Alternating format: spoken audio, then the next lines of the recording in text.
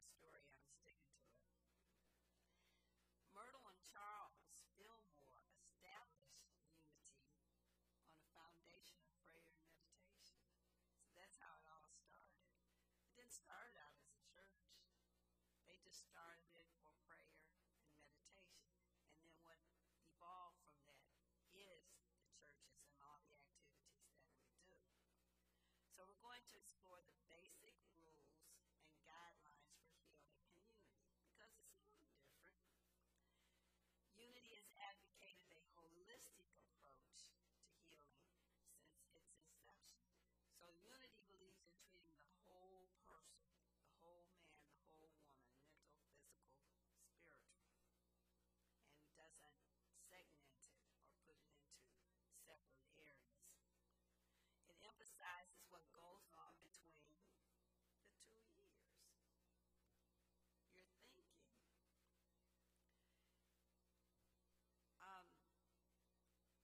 And this was compiled, by the way, by Charles Fillmore's granddaughter, who was Connie Fillmore Rhea. And she just died in 2012. And she was a great promoter of the unity movement. And she compiled these. So these are from different unity authors. So here are a few points from various unity writers. God is the source of health, joy, and life. And I just love that today's daily word was about joy.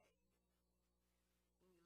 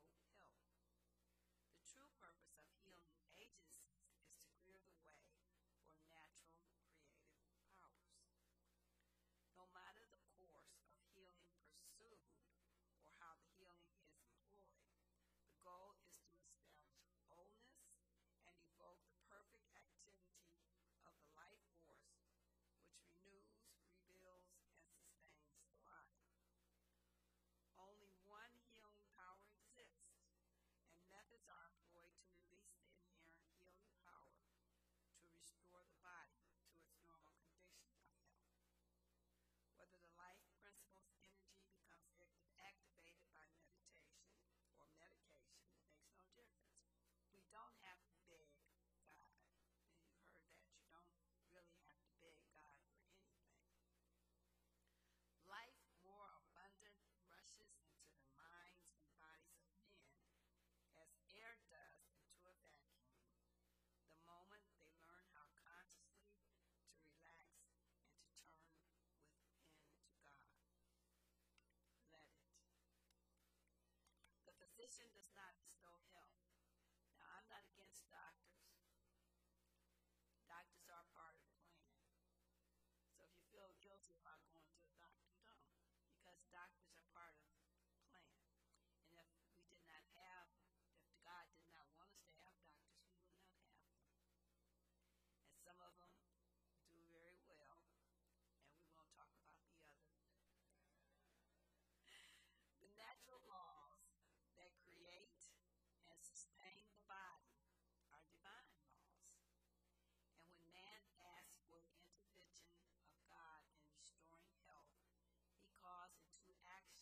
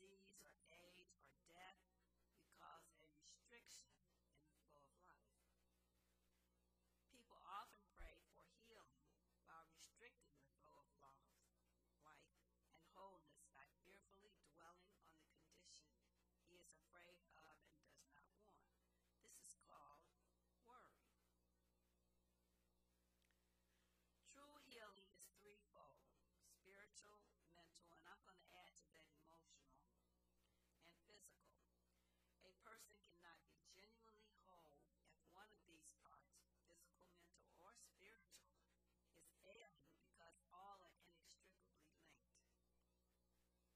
This idea of holding each one separate and apart reflects a belief in separation. And that's one of the things we don't do in unity. We don't believe in separation. Unity does not subscribe to separation. Man is one, not three. Contained within that spirit, mind, and body.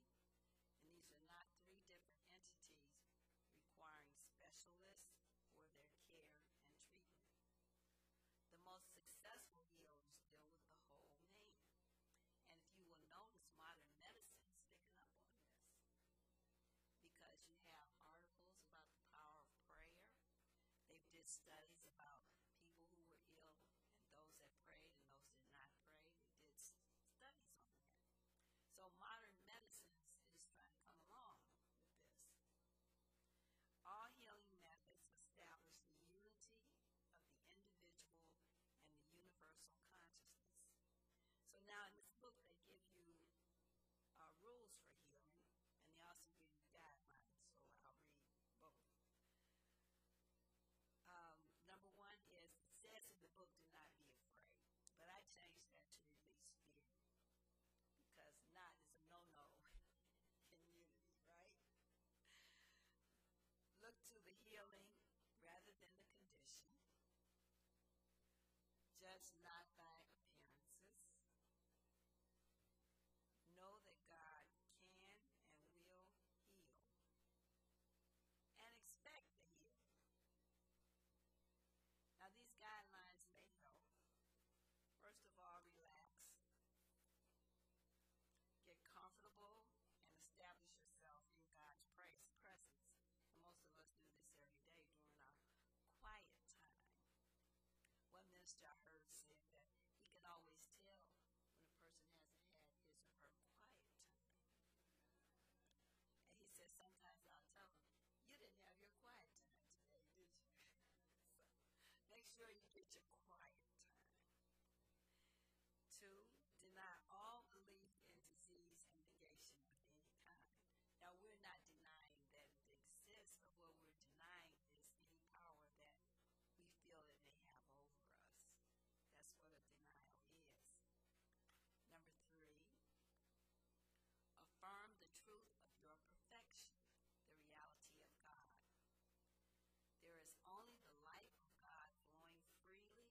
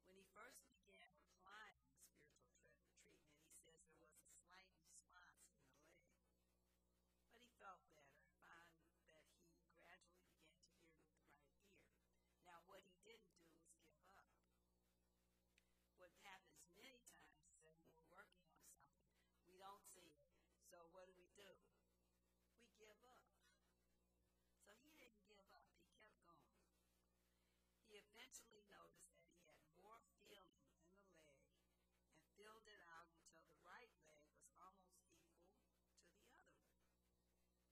However, he did continue to walk with a limp, even up to his death.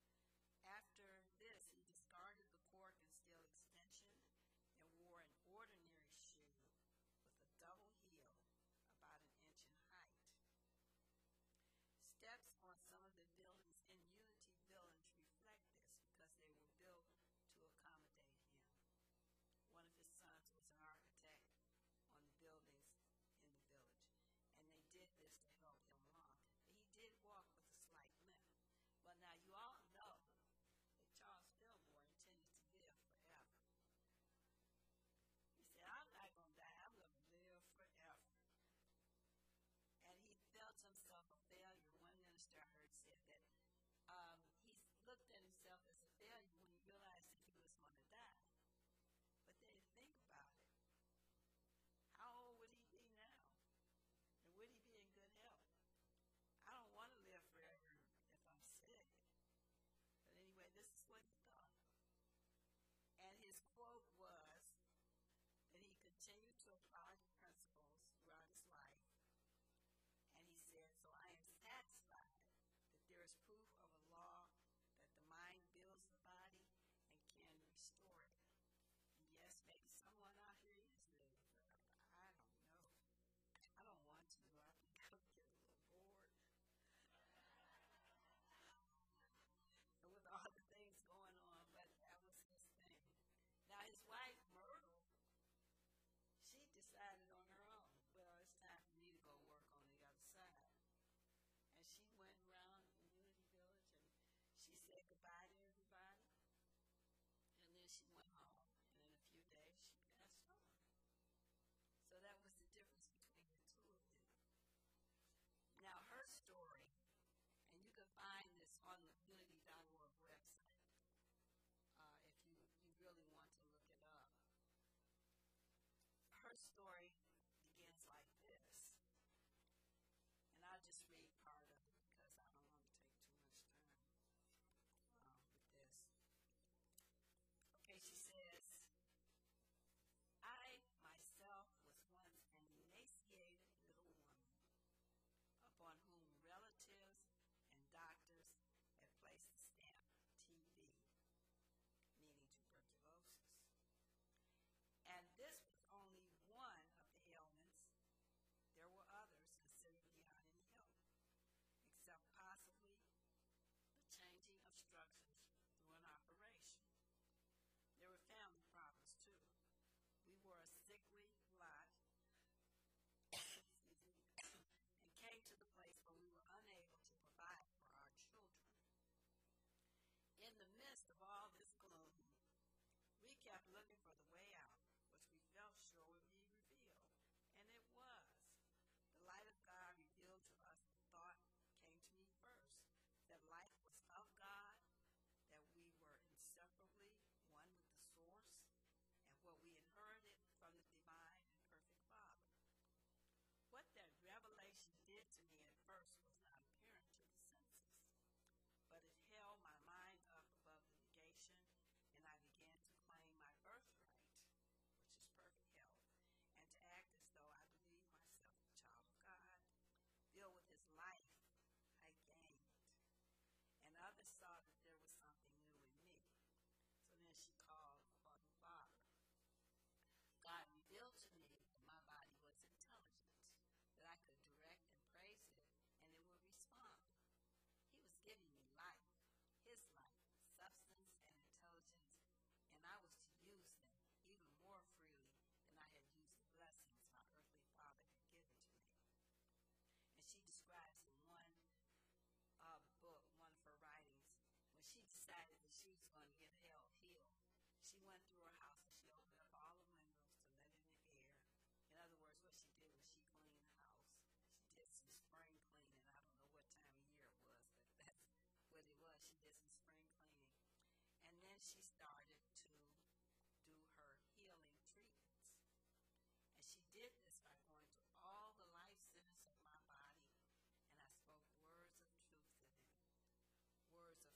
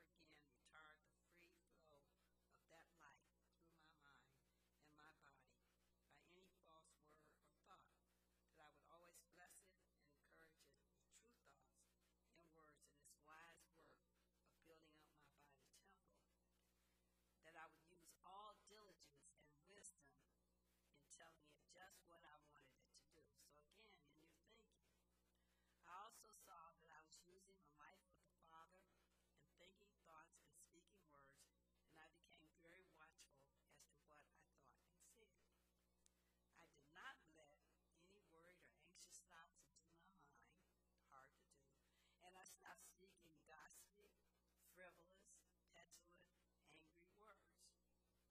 You ask what restored me to vigorous health?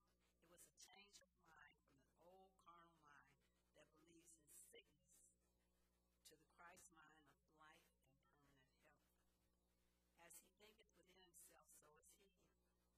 I applied spiritual laws effectively, blessing my body temple until it manifested the innate health of spirit. These wonderful laws will work for you too when you apply them diligently and in faith. So anyone can do that. How many of you are familiar with a little new book called Heal Your Life by Louise Hay? You ever pick it up and look in there? Because what it does is it gives a possible cause of the challenge that you have, and then it gives you an affirmation. And of course, I've looked it up about my throat because I've had a cough for a number of years, and it's hanging in there. I'm like, well, what can I do about this cough? So I went in there and I looked, and there's an affirmation in there. So I'm speaking to my throat in my quiet time. And yes, I've had my quiet time today. So, so let go and let God. How many of you heard of a little book called uh, The Golden Key? Okay, The Golden Key. Give it to God and don't take it back. How many times do we give something to God and pray about something and we release it, or we think we release it, and then the next thing you know it's back? Okay? Give it to God.